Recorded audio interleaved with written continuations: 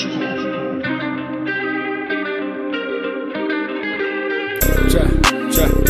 Chop it down. Chop it down.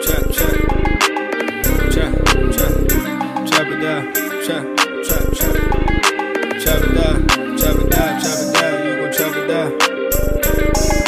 Chop it down. You gon' chop it down. Damn, set, hut. Watch him throw the ball. We gon' pick it off. You gon' let him hit the hole or you gon' cut it off. You gon' play through fourth and long or you gon' punt it off. Your defenders heavy hitters, put your pads in. Don't be looking for the ref to throw no flags in. Keep the helmet on, keep the cleats tight. You the type to want to win by any means, right? You should look alive. This is Trap or Dive. Ooh, wrong screen, but you can hear me though. Welcome back to another episode of Trap or Dive podcast, man. I am your host, Maul and Maul. Coach Maul, Hendo Maul, all that good stuff, man. And listen, we are here previewing Commander Seahawks this episode. Hey, Brad, if this yak got in your eye, that'd been a problem. I see AJ in the back row. Backstage. We're gonna bring him up in a second. But administrative items. If you are new to the Trap or Dive podcast, we definitely appreciate you tapping in for the first time. Give us a like or a follow, depending on which platform you listen to. Subscribe. If you haven't given a rating or review on the podcast side, we definitely appreciate you doing so. We see the Spotify side going up too in terms of reviews, or ratings. So we definitely appreciate that. Film session. Al 2, what's going on with you, big dog? Film session. This week won't be on YouTube, but it will be on. And it was supposed to be out today, but it's gonna be out tomorrow. But film session will be up on the Hogs Haven platform tomorrow. I can't even tell you what time, but it's gonna be before 1 p.m. 1 p.m. Eastern. But yeah, we'll have a film session up this week. Just won't be on the YouTube side. And I think that is that for administrative items. You know, we have Stacey Joe Ross that's checking in from the Seattle side of things. She was on, if you are OG Trap or Dive member, as Hawk calls them, the morning trappers or the trappers. Stacey was on a couple seasons ago when Washington played them at home on Monday night, I believe. And that conversation was so interesting because like she got us hip to like how serious the conversation and situation was with Russell Wilson in Seattle. And a few months later, that man is on his way to Denver. So she's going to be joining us a little bit later in the show. We'll chop it up with her, get her thoughts on post Russell Wilson era and into the Geno Smith era. Magic, what's going on with you, big dog? Let's go ahead and bring AJ up, see how AJ is doing, talk some ball. You know, it's also another thing that's actually, what you doing, bro? It's another thing that's actually throwing me because I wasn't on Twitter that much today, but what did I walk into? I walked into debates about Sam Howell saving Rivera's job. I don't know what everybody's been saying online. I can't tell you. I don't know too much about it, but I'll have some. I got some thoughts on that. Also ran into a Sam Howell stat that John Kahn posted, so I want to talk about that as well for a second. But anyway, AJ is checking in right now. What's going on with you, big dog? How you feeling? Hey, not much, man. Just glad to be here. See another day. Just ready to talk some ball.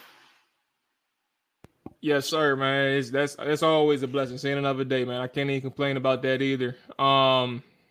It's crazy that you mentioned that because like some things happening in my close circle that some people are going through, like a real situation. So like you saying that now.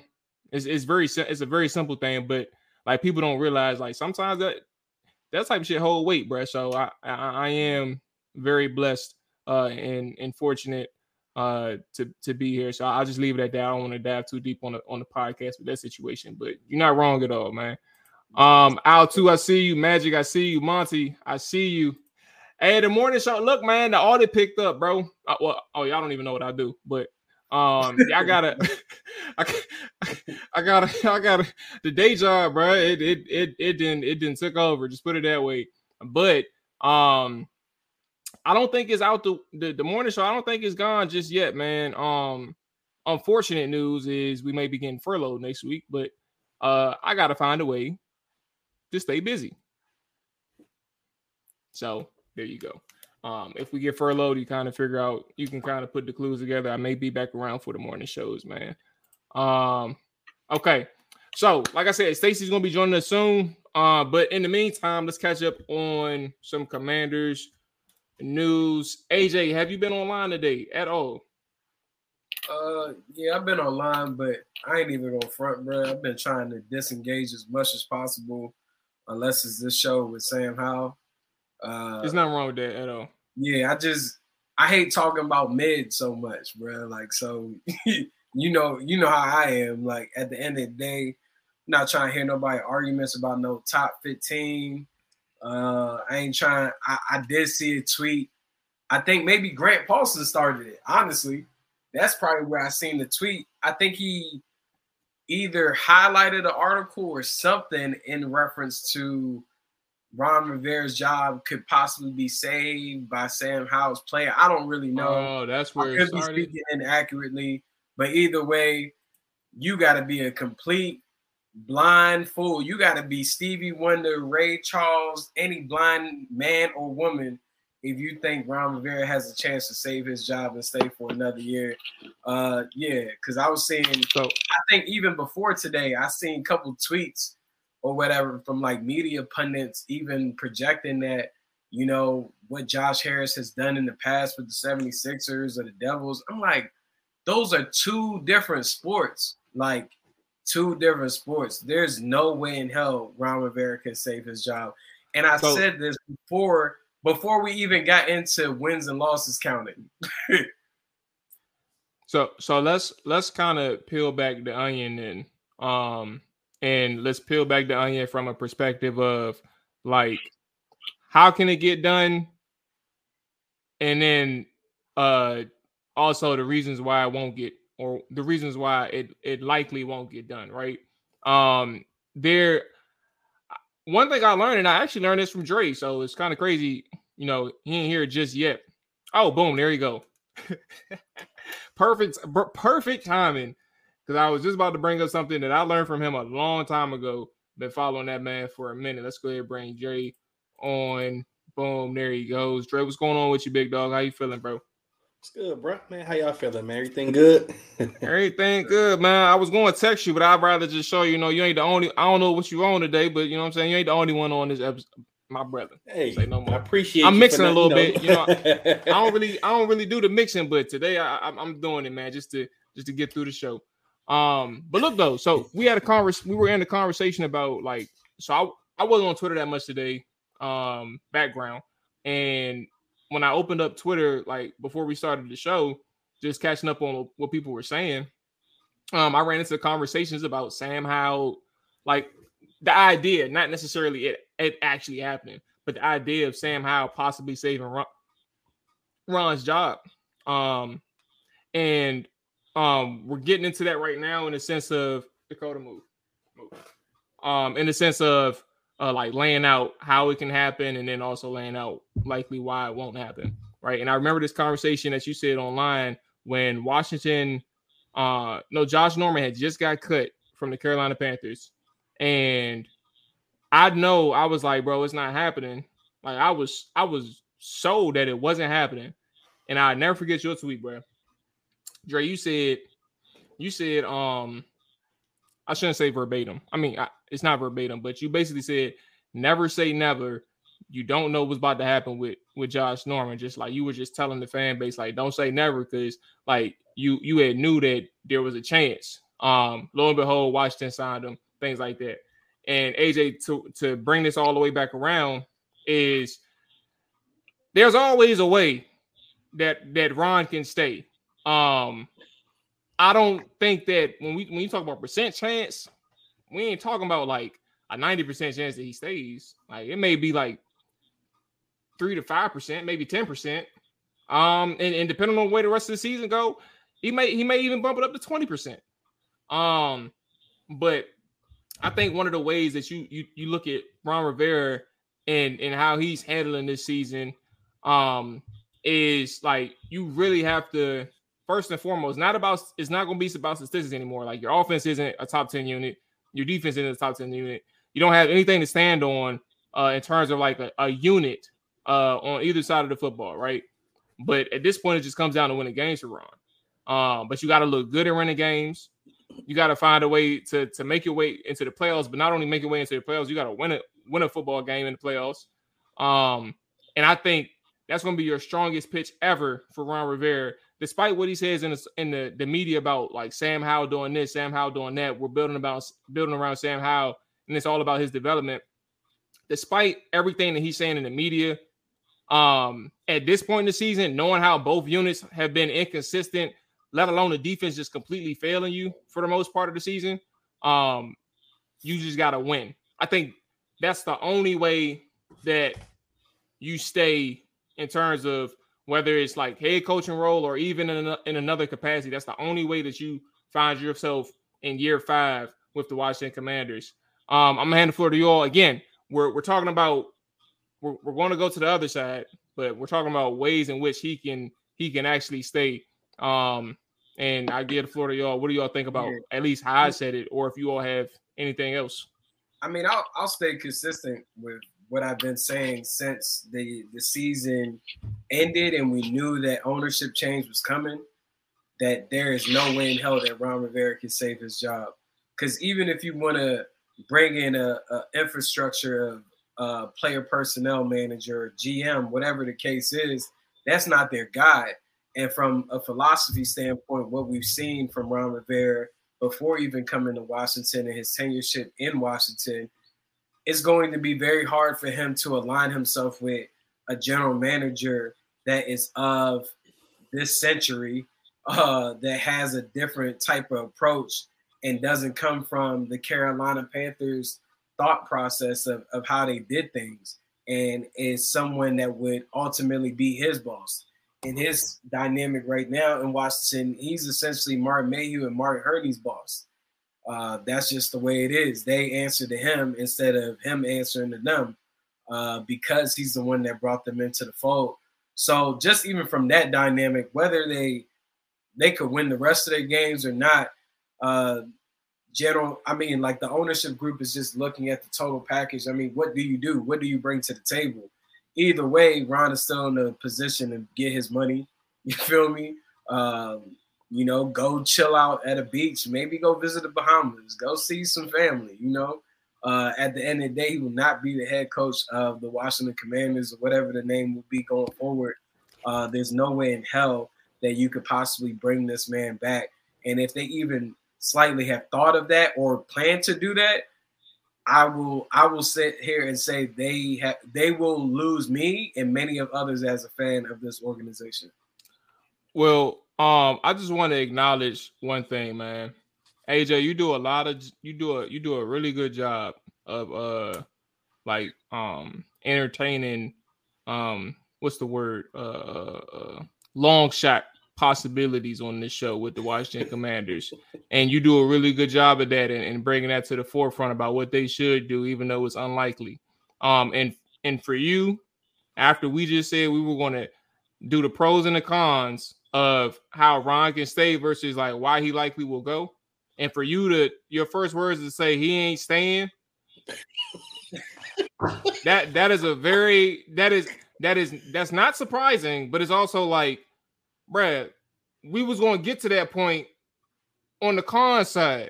Nah, you could have waited 2 minutes, bro. I can't even play the pro game with Ron Rivera. Like, I'm not gonna waste our time or my time or the words. Like, I'm not about to fake like he got a shot. Like I said, if this ownership group thinks that they should continue going with him for an additional year, they officially have lost a fan in me, and many of others that spend their money with the team are going to disengage themselves from this organization altogether.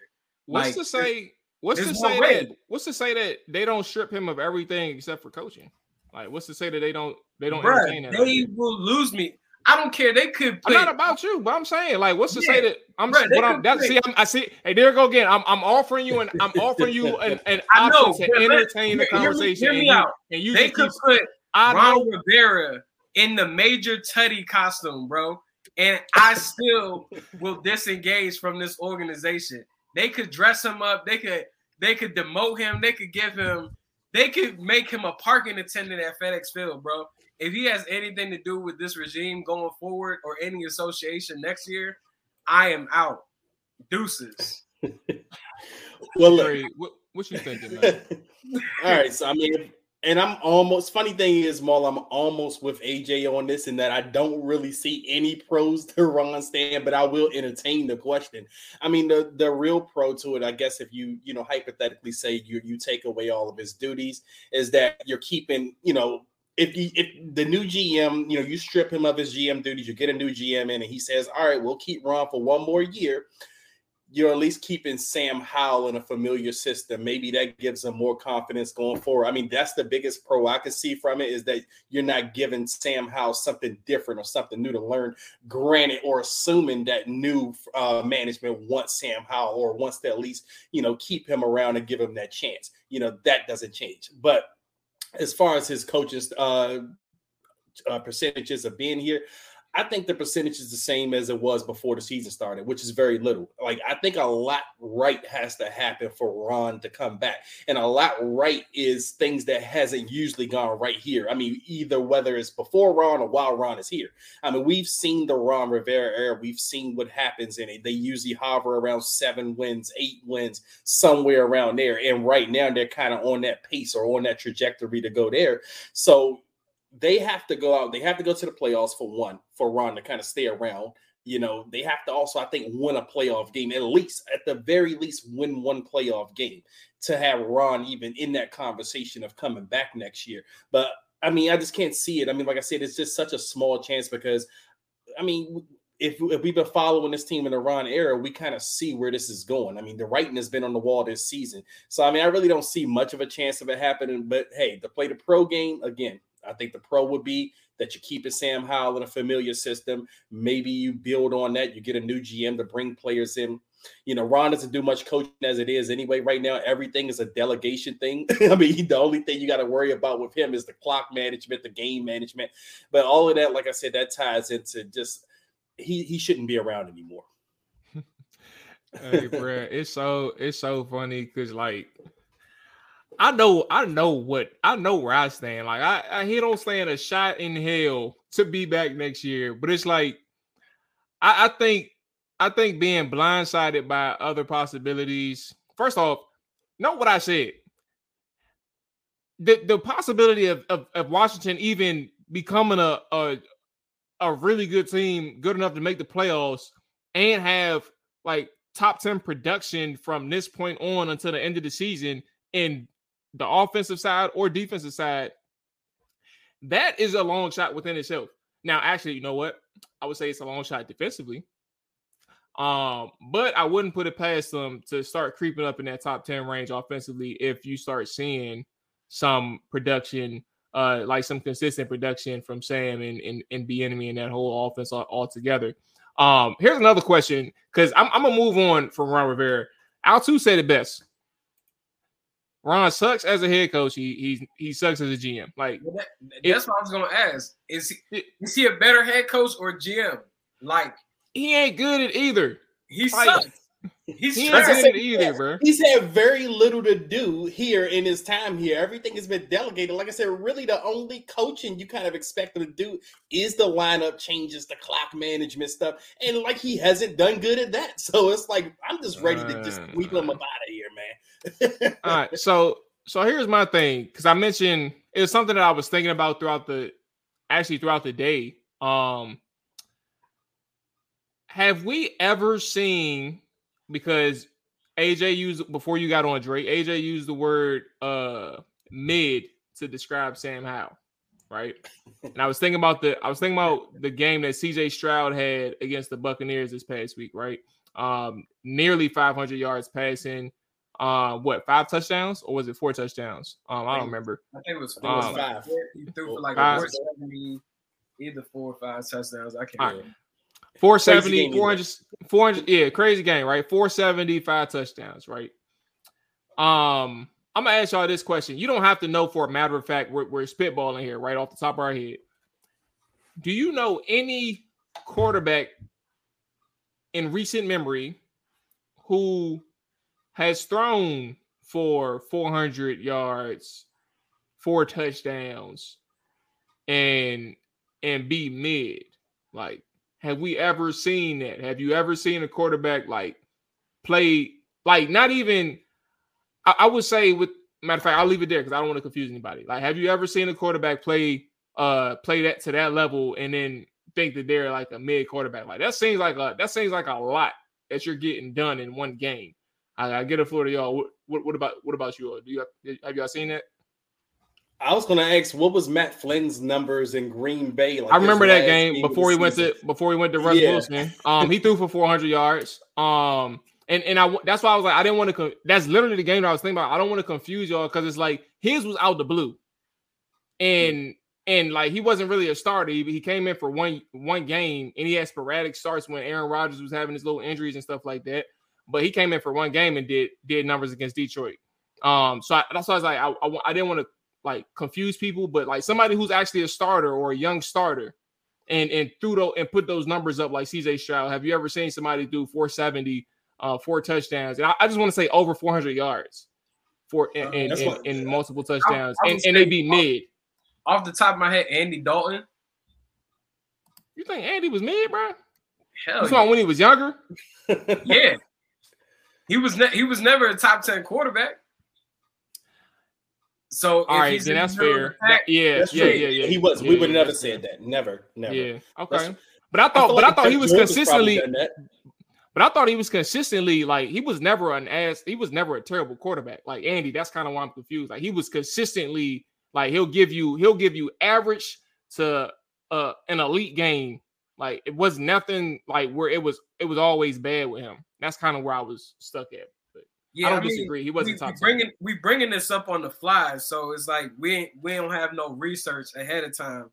But I'm trying to see AJ. Well, I mean, I know I'm about to say, I know we debunked the Matt Flynn thing. Well, Ryan Fitzpatrick has done it, I believe, from what I pulled up. How many touchdowns? Did he but I'm talking about young. Like, was he young? Young. Yeah. Possibly Matt Schaub. Oh, come on, Matt wasn't ass though. But he was mid. He wasn't never elite. Yeah. Matt Schaub was never elite. Maybe I think he just needs another opportunity. But Jameis Winston. Well, see, that's funny you bring that up because I think Sam's season is kind of looked like a Jameis Winston season in the Hey, that ain't 400 though, Mike. I mean, Al too. He did. Mike White had a couple 300 yard games. Let me just spout off. I know we debunked the Matt Flynn thing. No, I'm gonna get there. No, hell no, he ain't throw for 400. No. Yeah, I'm sitting here confused. I'm like this. I know. I'm gonna get to my point. I want us to brainstorm right now before I get to my point. But I was going to say that Matt Flynn, that one game we're talking about, had 480 yards, 6 touchdowns in the game. He had 480 in that Detroit game? Yeah, 480 and 6 touchdowns in the snow, bro. Game. Oh, my Lord. I ain't even know it was that high. I didn't know it was close to 500. That's crazy. Mm-hmm. Okay. So I mean, like I said, we debunked him, but I get that, though. Yeah, go ahead. Here's my thing, bro. I don't know of any young quarterbacks like CJ Stroud who did it, who thrown for over 400 yards, had 4+ touchdowns, and they turned out to be ass or mid. Like to do like that level of production as a young quarterback, bro. Like that is a talent within itself where you look at them and say, yeah, we got something in a guy. Like 400 yards is 400 yards, no matter how you slice it. And now, what I'm about to insert into the conversation that is not necessarily, there's no basis to say this will happen. There's no factual evidence to say that it will happen. Sam Howell's gotten close to 400 yards a couple times, right? And I think in both those games, though, Washington lost. I don't have the numbers up in front of me right now, but I think both those games Washington lost. But I think my thing is with Sam is he's gotten close a few times, and it's not damn. I hope I hope y'all didn't hear that. It's not because he can't 26. Like, what's good? It's not because he's a terrible quarterback, right? It's not because like they're behind 1,000 points and he's just playing catch up and these numbers are accumulating, right? I think the Philly game, the last Philly game, he was close to 400, and I'm about to double check that one because I think he was close to 400. And reason I was going to say he was is because someone on Twitter was having last week after the Eagles game, people were trying to tell me I should be convinced of him. And they were like, well, how many quarterbacks throw for almost 400 yards in a Washington uniform? So I know he was close to 400 in the game. I'm looking at it now. He actually had 397. So 397, 3 yards away from 400. And if you complete that pass to Terry in overtime, you're over 400 yards. And you're probably talking about a game-winning field goal or maybe a game-winning touchdown. Who knows? But I'm saying all that to say, when you see those numbers, it was a long way of getting to AJ and asking him a question. How do you look at a quarterback as mid, or excuse me, not even that? Do you think a young quarterback like a CJ Stroud or Sam Howell throwing for over 400 yards because he's gotten close twice? The last one was 388 against the Chicago Bears, and that was the loss. The Philly game was the second one where he went for 397. But do you look at a young quarterback who's thrown for over 400 yards in a win and 4+ touchdowns as a person who's mid? That's very hard to do. No matter what quarterback you are. Maul, to your point, I was going to say it's hard to do, but he's throwing the ball a lot. He gets a lot of opportunities to kind of get these yards. I don't disagree. I don't disagree. Like that's kind of their system, bruh. And I actually insert that opinion when people talk about he's second in the passing yards. But even still, to be second in passing yards is a lot to do. Like you could be a pass first offense and still be like bottom 12 or bottom 15 as a passer. It's all circumstantial, right? When we go back to Sunday and look at CJ Stroud's game, like he threw for 5 touchdowns, 470 yards on 42 attempts. The ball was distributed all over the field to a variation of targets. He also led that team to come back to win. I don't know if it went to overtime or not, but it was a last-second touchdown that gave them the victory.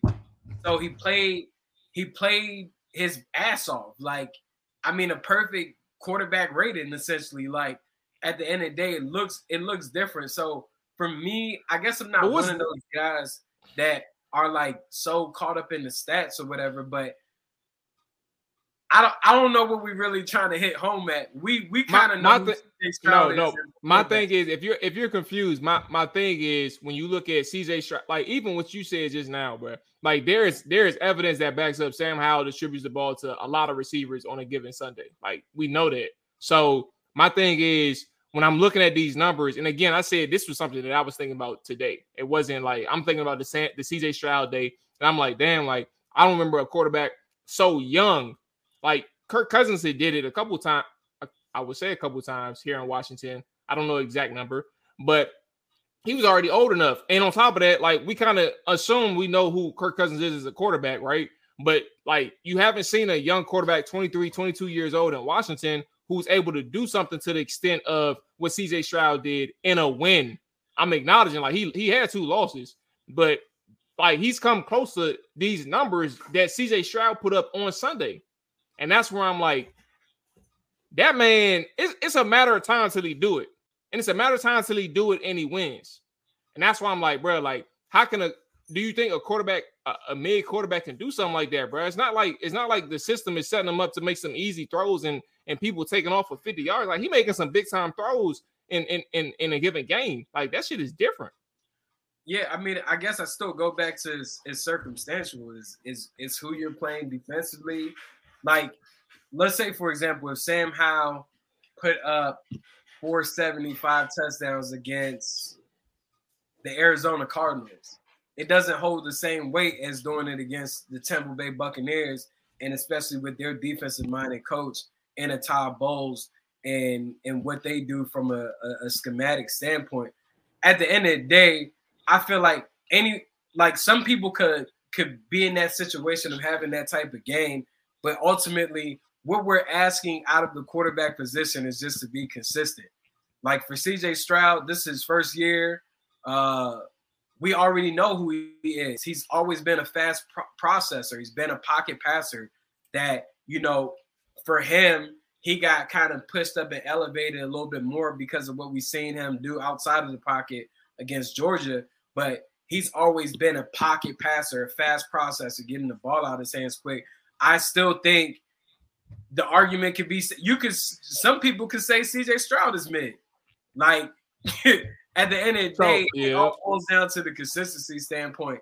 I will say the Buccaneers defense is 29th in the NFL, bro. Say that again? The Buccaneers defense is 29th in the NFL. Yeah, I mean, I'm not thinking about their defensive ranking. I'm just thinking about who Todd Bowles is as a defensive play caller and how he typically will go. He was always good against the run. I tell you that. Like at the end of the day, he had Darrelle Revis in New York. They got a lot of talent on that team. So that's what I'm saying. I don't look at rankings too much. I just go based off of how I know the coaches is going to scheme up for that player that particular week. And to throw 470 is impressive. Sam did it. It would be impressive for that moment, but he's still mid. But we also got to also Dre, you got the last thought, so we can get to our guess. But that's a question for you all. Yeah, I was just gonna say we got to also take it into context with Sam that Sam has had issues that CJ hasn't really had to deal with in a sense. Like CJ didn't have to deal with some of the pre-draft questions that Sam had to deal with. Like Sam he has an uphill battle, you know what I mean, as a quarterback. Like you can come in as a quarterback, you can have a couple of good games, but if people are thinking about your past and how the path that you took to get to where you are, people are looking at that and they're still skeptical of you. And that's kind of the thing that Sam is kind of fighting against. And it's not even just fans. Like honestly, like our opinions really don't matter. We're just fans. I mean, we can say he's the best or we can say he's horrible, but what matters is the people that has to make the decisions. And right now, no one knows who's that going to be next year. Like we don't know who that's going to be. So Sam has an uphill battle every day. CJ Stroud is locked in as the franchise guy up there. He can go out there, have a couple bad games, and he'll still be the guy. But, as someone pointed out in the comments, CJ Stroud only has one interception this year. Sam, I think he leads the league, or he's close to the league leaders in interceptions. He's been sacked a lot. So those are some of the questions that have still been kind of lingering. Like, is he going to be a better decision maker? Is he going to get the ball out of his hands faster? You haven't really had those questions so far with CJ Stroud. And plus, he doesn't have the uphill battle that Sam Howell has, as a quarterback here. Hey, man. Look, it's an interesting conversation. The comparison was random. Just given that CJ, he just hit 470 on the day. So, with all that being said, let's go ahead and get into our guest. Like I mentioned earlier, Stacey Ross was going to be joining us. Stacey Ross covers the Seattle Seahawks and talks about them in some Seattle sports on Seattle Sports Radio. Let me go ahead and make sure I got the thing on. And boom, there we go. Stacey, what's going on? How you doing? Appreciate you joining us. Hi, how are you? I can't complain too much. I can't complain too much at all. I remember one of the conversations, because I was telling them that we had you on. I think it was a couple of years back now, but it was the Monday night game with Seattle, and we were having that conversation about Russ and how the fans were so torn on like what to do with this man who has done so much for Seattle over what at that point like almost 10 years. 10-year period. And we seen how everything is playing out in Denver now. Y'all traded him, y'all made that decision. And then you moved on to Geno Smith. And this is where we are right now, the Geno Smith era. How is everybody in Seattle handling the transition from post-Russ to now a new era with Geno, at least for the short term, leading the helm? It's very much like live long enough to see yourself become the villain thing with Gino at this point. Like, so when Russ, at the end of Russ's time here, and like preceding the trade rumors, but people felt like there was something, it's the same vibe that NFL fans and Denver fans eventually got, that there was something about him that like wasn't super personable, and like, that's not his fault. It's just who he is. He's not that personable. He's not that open. But of course, people want authenticity all the time. And so there was a distrust of him. There was this idea that he was selfish, that he wasn't getting along with Pete. And that preceded the trade stuff. So the trade happens. And of course, Seattle, who's had the Sonics taken. And at one point, the Mariners were going to leave and the Seahawks were going to leave. They're like, how dare you think you're better than us and leave? So there's nothing but hate for Russell. Everyone hated Russell. Monday Night Football hits between the Broncos and Seahawks last year. Not even that long, maybe like by Gino's first touchdown, which I think was to Will Disley, Gino chants start filling the whole stadium. And Russell had been booed when they had like a thank you message to him. Gino's suddenly like the hero. He can do no wrong. He's signing like a bajillion autographs at the end of the game. In the second half of the year, and he rightfully got comeback player of the year. Second half, there's some sloppy play that comes back in. And that's kind of the version of Gino we've seen this year. Like first half last year, Gino has not been as regular in appearance as has like a Gino that makes some decision-making errors, forces some stuff, presses, will have interceptions. Like kind of the bad version of Gino has popped up for 4 games. That being said, there's so much context around that. But now you're having, like, we have like a text toy for our radio show.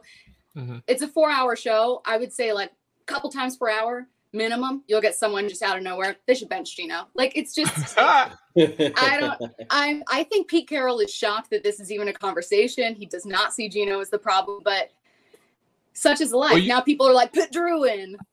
So. Well, you mentioned context, though. I just want to follow it right quick. You mentioned context. Look, you got, it's a podcast. It's not radio. You got the Florida. What's that context that kind of separates the truth or the reality from like the narratives concerning Gino? So there's some miscommunication issues that just exist by virtue of it's his second year with these guys ultimately. And it's only a third year offensive coordinator. An example of the miscommunication issues would be his interception when targeting Tyler Lockett against Baltimore was supposed to be an audible that didn't make it to Tyler. So that's something where it's like, is it ultimately on the quarterback? I don't know. If it's like supposed to get to Tyler and it gets lost along the way, maybe that was someone else, but Gino threw it to the place he thought Tyler would be. He audibled into the play and Tyler wasn't there. So there's an example of like a miscommunication, and you've seen a few of those things. And that's been like probably 2 of his interceptions top of the head that I can think of. One to DK in Cincinnati that was on DK from a miscommunication. The other big issue has been the lack of a healthy offensive line. They have had, I don't even know how many iterations of their offensive line, but they haven't had all 5 starters on the field together since like the first quarter of week 1. So I remember when they were playing the Giants in week 4, people were like, oh, Giants team has gone through so many iterations of the offensive line. In that game, the Seahawks had no starters in their original spots. They had 1 starter remaining and he had swapped from center to guard. They were able to hold it steady through like 3-4 games, but you're seeing that catch up. So if you're Washington, you're probably like licking your chops a little going, there's some weaknesses here, you know, especially at right tackle right now where they still have backups. Well, Stacey, I can tell you as a Washington fan, everything you're questioning, like, oh, we haven't seen the Gino we want to see yet. We're usually the cure for that. Gino will probably have that game you're waiting. he's going to probably have that game you're waiting to see this weekend. Oh, I hope so. You know, I think it's going to get with, I don't know how your guys' run defense is, but Carroll has been saying multiple times, you know, like when you guys see press conferences and you get the vibe of like, oh, this is what they're saying in meetings. Like there's some messaging that like you'll just hear from all the players and you're like, okay, this is like a mantra for this week. It's been running the ball. And I think that would help Gino. Like you saw in Carolina, Gino not have his very best game. It was when he had his first interception. And Ken Walker took off in that one. It's not his most yardage, but he was such a huge factor. And that took so much pressure off of Gino from that Carolina front 7. And like, that's the kind of game I'd love to see them be able to have against Washington. Well, yeah, what do you, I'll go ahead, AJ, you got it. I was going to say, like Drake said, pretty much any team that gets to go against Washington that's having some sluggish It's get moments right. or lacking in their game, it is a get right get right thing. game. Yeah, like so I'm pretty sure they will get right, whether that be Geno Smith, Kenneth Walker, DK, whoever. But I guess my question, with you bringing up the miscommunication, it seems like maybe with Geno, the rest of the offense, those weapons with DK, Tyler, and also the offensive coordinator who happens to be a former Washington Redskin quality control assistant, and is getting some buzz around NFL circles of possibly getting a head coaching opportunity next year, Shane Waldron. Is it his play calling that might be more so affecting the Seahawks offensively, or is it truly boiling down to Geno Smith maybe getting caught on with the league as far as how they plan to utilize his skills, his traits in comparison to last year, where it was like, that's not the guy we're expecting to really fail.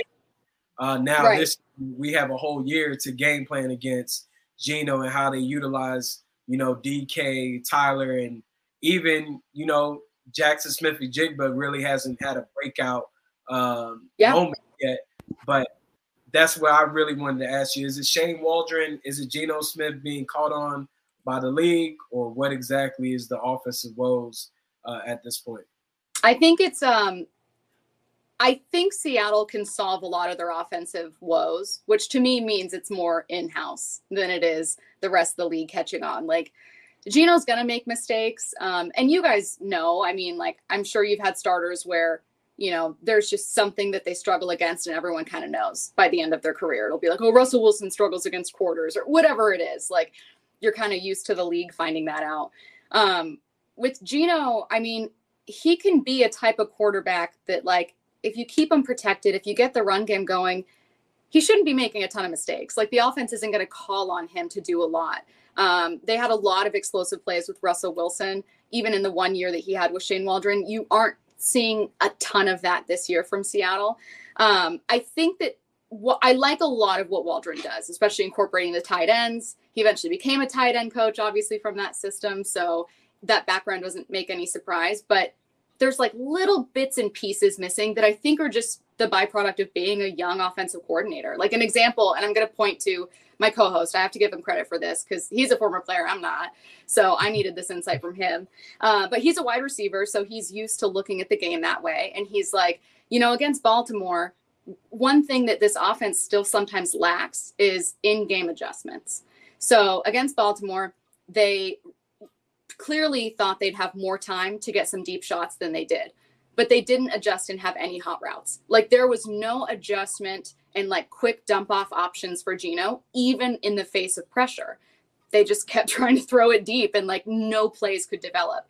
And he's like, that's something that, like, I know Shane is smart enough to figure that out. I'm sure he's figuring it out looking at the tape, but like, I wonder if more experienced people adjust mid-game and they say, hey, we're throwing that game plan out. We're throwing the script out. We're adding hot routes. We're doing whatever it is. So that part of the, I think, development of the offense is still missing. So sometimes when a game goes bad, it doesn't get much better. Yeah, and I was just gonna. Oh, go ahead. No, yeah, I was just gonna ask real quick, and this could be fantasy implications for me. I mean, but also for the team implications as well. But Jackson Smith-Njigba, the first round pick for Seattle. What's the vibe around him? Is it starting to feel like maybe he's about to have that breakout performance soon? Is he going to start getting more looks soon? What's the vibe around Seattle for him? So I think they've been trying to feed the ball to DK a lot, and it hasn't been as effective. I don't know why. I have no idea what's going on with that, but like, they've been kind of stubborn about it. So you haven't seen Jackson get as much attention as he probably deserves. He had his best game in a loss against Cincy, and I thought that from there they would just kind of click and keep targeting him because he is so smooth. Like, he deserves more targets than he's getting just based on play alone. Like, if you just watch him run his routes, he'll still make rookie mistakes. But it doesn't quite make sense to me. I think they just are fortunate to have so many targets as an offense that, like, I'm shocked that they're able to have like 2 1,000-yard receivers. Like, they've got tight ends, they've got their running backs. Now they've got Jackson, they've got 5 good wide receivers. So I think it's just a numbers game with him. I think that they would like to get him more involved. And I think too, like, look, if DK is not going to seize all those opportunities he was getting, he was like 5 of 14 a couple games ago, then those are going to start going to other people. So I would not be surprised to see Jackson. I don't know if it'll be this game, but I think they very much would love to get him more involved. So for me, you had mentioned just for this year and Geno and the offense, it's been a consistency issue, and that's really plagued them. I was looking at the baseline stats for Baltimore, and it was just first downs accumulated. He only had 6 on the day, and that in itself, I can imagine it's like I'm ready to cut the game off. Like it is what it is. But like overall perspective, like stats aren't what they are, but kind of more in detail to paint the picture that a defense with Bobby Wagner and obviously you got Leonard Williams for a reason to help out that side of the ball. Is only 25th in yards, and I'm sure there's a story behind that side of the ball too. What has been going on with the season that Seattle has had defensively as well in terms of being able to actually just help out the offense? Yeah, so Seattle's defense started out really slow. So the yards per game is heavily weighed towards the first 3 games of the season, where the pass defense was just atrocious and no one could figure out what was going on when they had that much talent, right? Like we knew who Reek Woolen was. Devin Witherspoon obviously didn't start game 1, but starting with that Giants game, the defense started to take off. And from that game to prior to last week, they were one of the top defenses in the league. So when you look at those stats, it's not necessarily reflective of who they are. And in fact, if they didn't have that game against Baltimore when they allowed 290 something yards on the ground, I'd be like, hey, the defense you're seeing in the stats is not the defense you're going to see on Sunday. Like they're so much better. But they really took a hit. Like they looked like the worst version of themselves, the version of them that fans had seen last year when they were 30th against the run and the year before when they were 31st against the pass. I think there's some tendencies sometimes for Pete Carroll teams to I don't know if it's people finding soft spots in the zone, miscommunications, with linebackers, whatever it is. Like they just kind of fall victim to the same stuff once in a while. But the defense is getting more physical. Devin Witherspoon is really developing. I think Jamal is developing a bit more and getting a little more confident.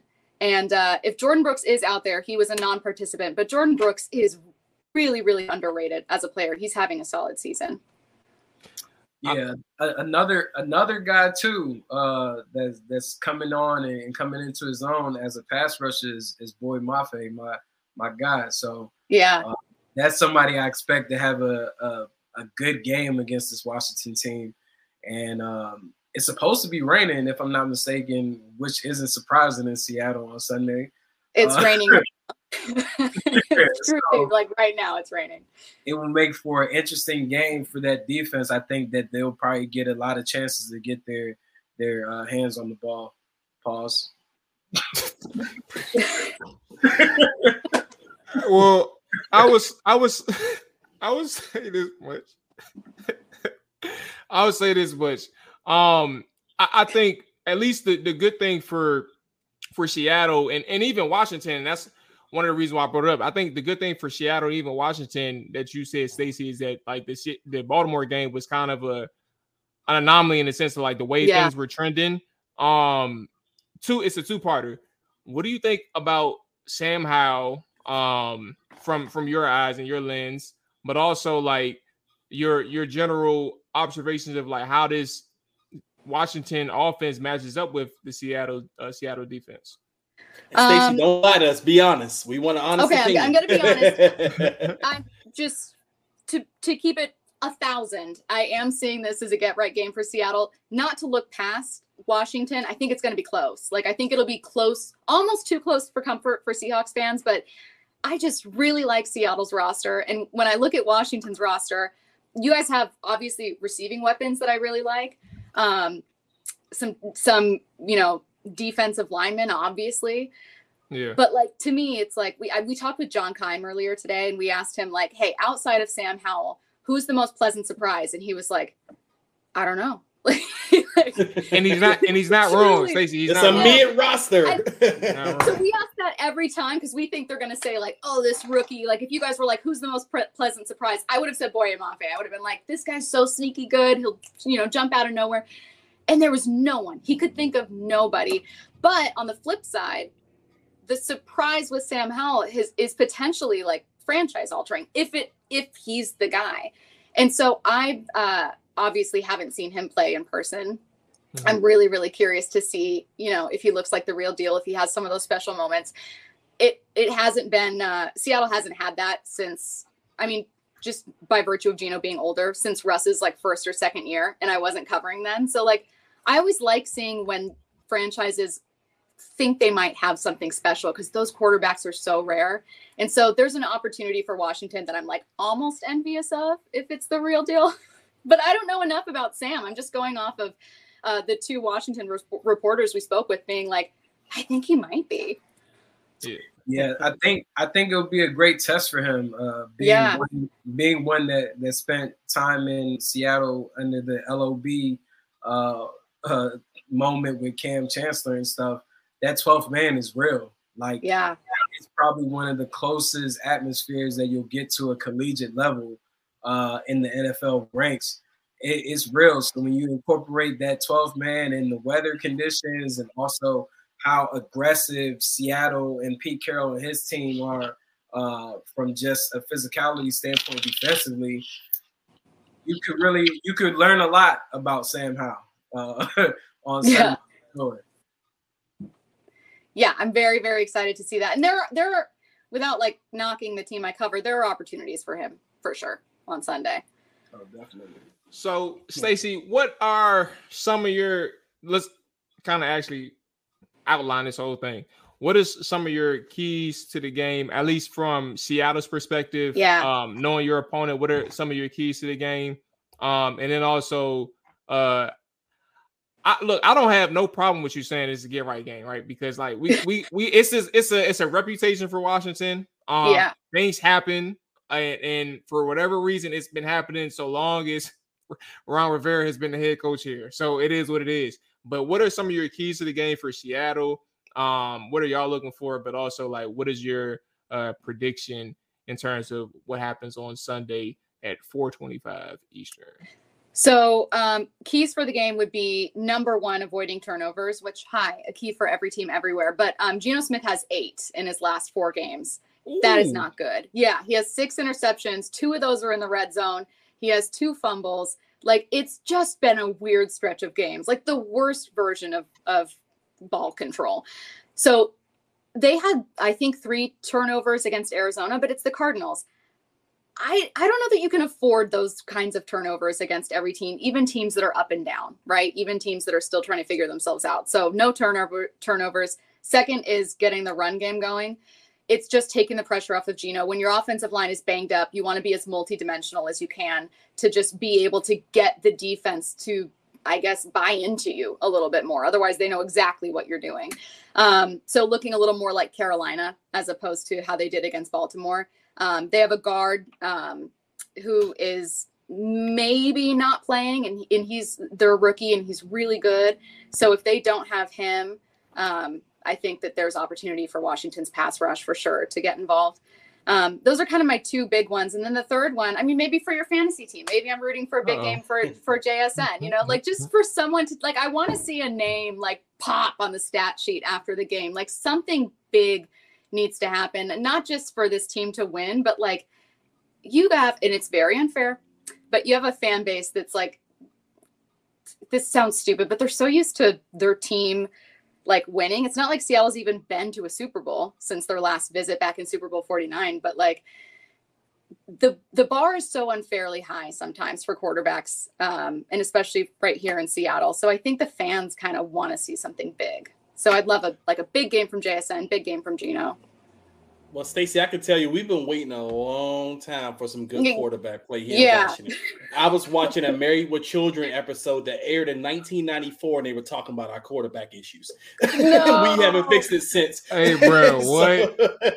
Hey, I never said that before. They were roasting us in a 94 episode. They said when Al Bundy got to DC, he said, "What is DC known for?" Because he called us brotherly love. And they said, "No, that's not DC." Al said, "What are they known for? What is DC known for?" They said, "Oh, the team without a quarterback." We still don't have a well, maybe Sam is the guy, but it's been years. Can I ask you, do you guys think Sam is the guy? I want AJ to answer first. Yeah, let AJ answer. Let AJ answer first. Yeah, Sam has shown some positive things, but ultimately for me, and just like my background as like an agent and evaluating talent, I think that from a mental standpoint, I don't think he has it from the neck up. I think that he has arm strength.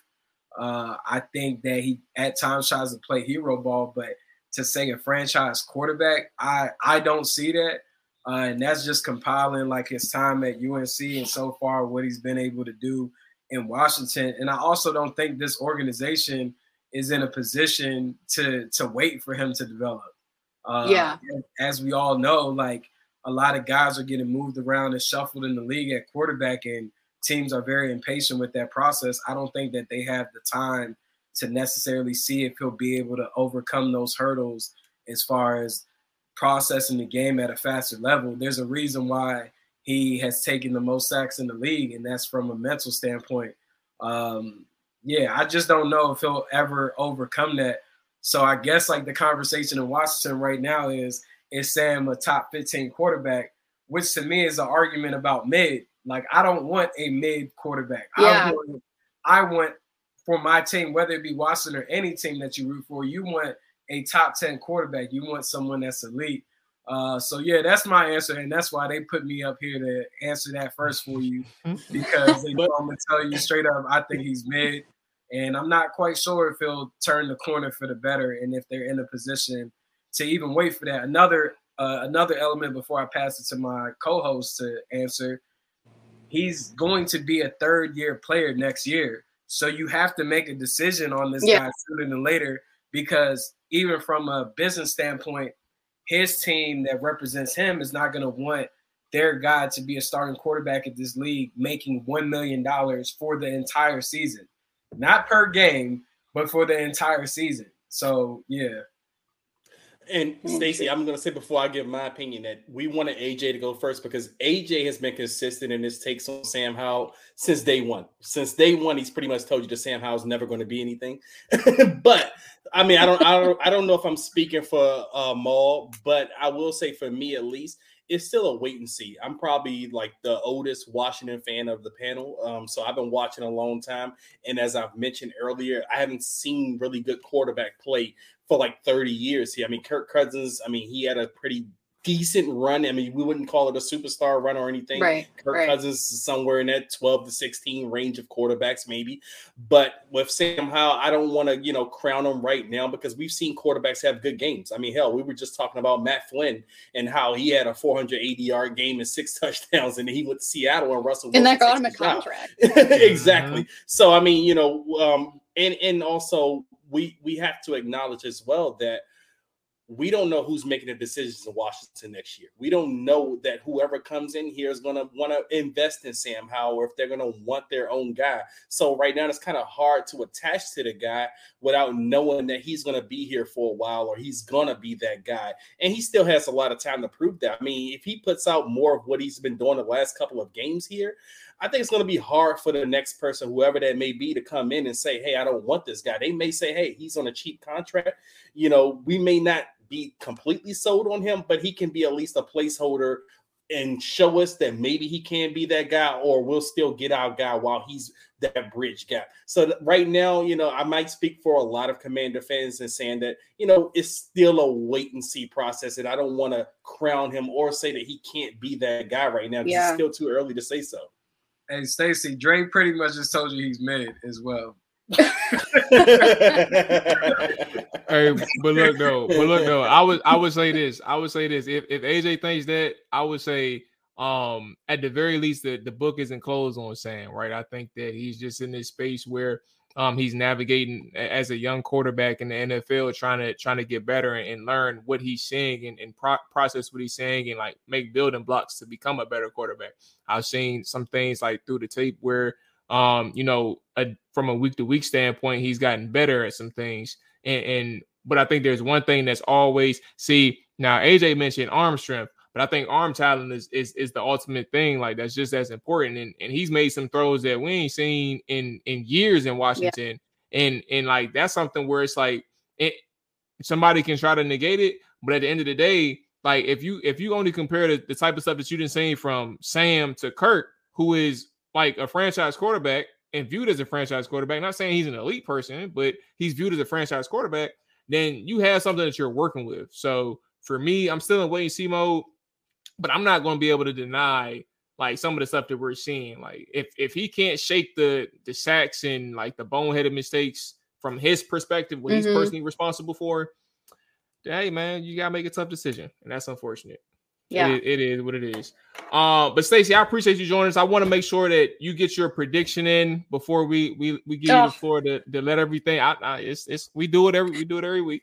But I want to make sure you get your prediction in. So that people know where you stand, and but you ain't gonna be held against it. You know, it's just a prediction. Yeah, Monday. Wow, Stacey really messed this up. No, I'm gonna keep it relatively boring. Neither are averaging a ton of points, but they have opportunities against each other. So I'll go in the 20s. I think it's gonna be close. So I'll go like an easy like a 24, 21 kind of game, 24-20 type. 24-20 type. We need a winner, Stacey. Well, sorry. I'm gonna take the Seahawks. Oh yeah, for sure. Ain't nothing wrong with that at all. I just think I'm feeling a Seahawks winning this one. They're at home. That energy is real. The crowd is insane. And we interviewed Leonard Williams today, and I think that there's this human aspect to like just playing football that like I regularly forget about, which is like sometimes you got to be in the right headspace to have the right game. Not always, but sometimes. And I just think that, like guys are starting to get in the right headspace. They want to bounce back. They really want to come out and get a win. Like it just, I don't know. I think that this matches up well for Seattle. We will see, but I'll take the Seahawks. Absolutely. AJ, Dre, let's get about here with our predictions, bro. Where we at? Dre, you got the floor first, man. I'm with Stacey. I know Stacey didn't want to say it, but hey, I think the Seattle also wins. I mean, honestly, I see it around 27-20 this week. I just see a pissed off Seattle team after that big loss to the Ravens. They got a lot to play for. They're coming home. And historically, Washington never really plays well in Seattle. Stacey, I don't know if you were covering the team or around the time where we were losing to these guys in the playoffs every year in the mid-2000s. So that was one of the things. We've never really looked good up there. And, I think we're coming off a game where we probably might be smelling ourselves a little bit too much. And I know that's stupid to say or even crazy to think, but it's Washington. That's just what we do. We just barely beat a mid-Patriots team. And I don't know if we're going to have that, swagger or bravado we need going into Seattle. So I got Seattle winning 27-20. Yeah, I think this is a perfect week in the NFL scriptwriters' playbook. Kind of like when you watch your favorite TV show and you watch a mid-ass episode. And, a filler. If you're a Seattle Seahawks fan, get prepared because this is going to be almost like a season finale. You are going to get right. You are going to get all your pictures in. Geno Smith is going to look like an MVP. Kenneth Walker might run for 120. DK might have 2 touchdowns. JSN may get over 100 yards. It's get right season for this team to travel from DC to Seattle. I know they leave tomorrow, but still, and play in those conditions. And like I said, there's not too many NFL stadiums that replicate a college type atmosphere. I think it would be hard for Washington to go in there and get a victory if they pull it off. I think all of us on this panel will be highly impressed, but I see Seattle winning this game overall. Look, well, hey, I peeped you ain't give a score prediction, but I'm gonna let you live, AJ. But look, man, last time I've been to Seattle, bro, for a game, Washington won on the Josh Doxson catch, right? Rob Kelly that scored, but Josh Doxson caught the ball. Yeah, it was, bro. The environment. Yeah, I'm about to say the environment in Seattle is incredible. I love it. Like, if there was one game that I would have went to and turned a road game, it would have been this one. But as much as my luck is important for Washington, it doesn't matter because I'm not gonna be there. And I think Washington, is not going. It's not going to look good for these boys. And I don't think it would have mattered if I was there or not. I'm looking at like 31-21 Seattle. Wow. I don't think this one's going to be that close. I don't know how like the score ends up like coming within like a 10-point game or something like that, or even like within one possession. But I just think for Washington, they're in a situation where like even their defense got blessed because they had a terrible quarterback in Mac Jones that they went up against, or who had a terrible day. Yeah. I don't think Geno Smith is a terrible quarterback. I even went into this year thinking that Geno Smith was a top 10 quarterback, but it may have been the case he had a top 10 season. The way I'm hearing from Stacey. So either way, like that type of Geno is still around. So I'm gonna say 31-21 Seattle. They win the game. And Washington falls to 4-6, man. It is what it is. Hey, Stacey, before we get out of here, can I ask you a quick question? Because we ended up signing a former Seattle Seahawks player, and I think we haven't been able to focus on him the past couple of weeks because he unfortunately got hurt. What were your thoughts of Cody Barton while he was Lord Seahawks? Jesus. So that's a good question. I forgot. With Cody Barton, great guy. Like we interviewed him a couple times. That's the worst thing. Sound too good. I'm about to say.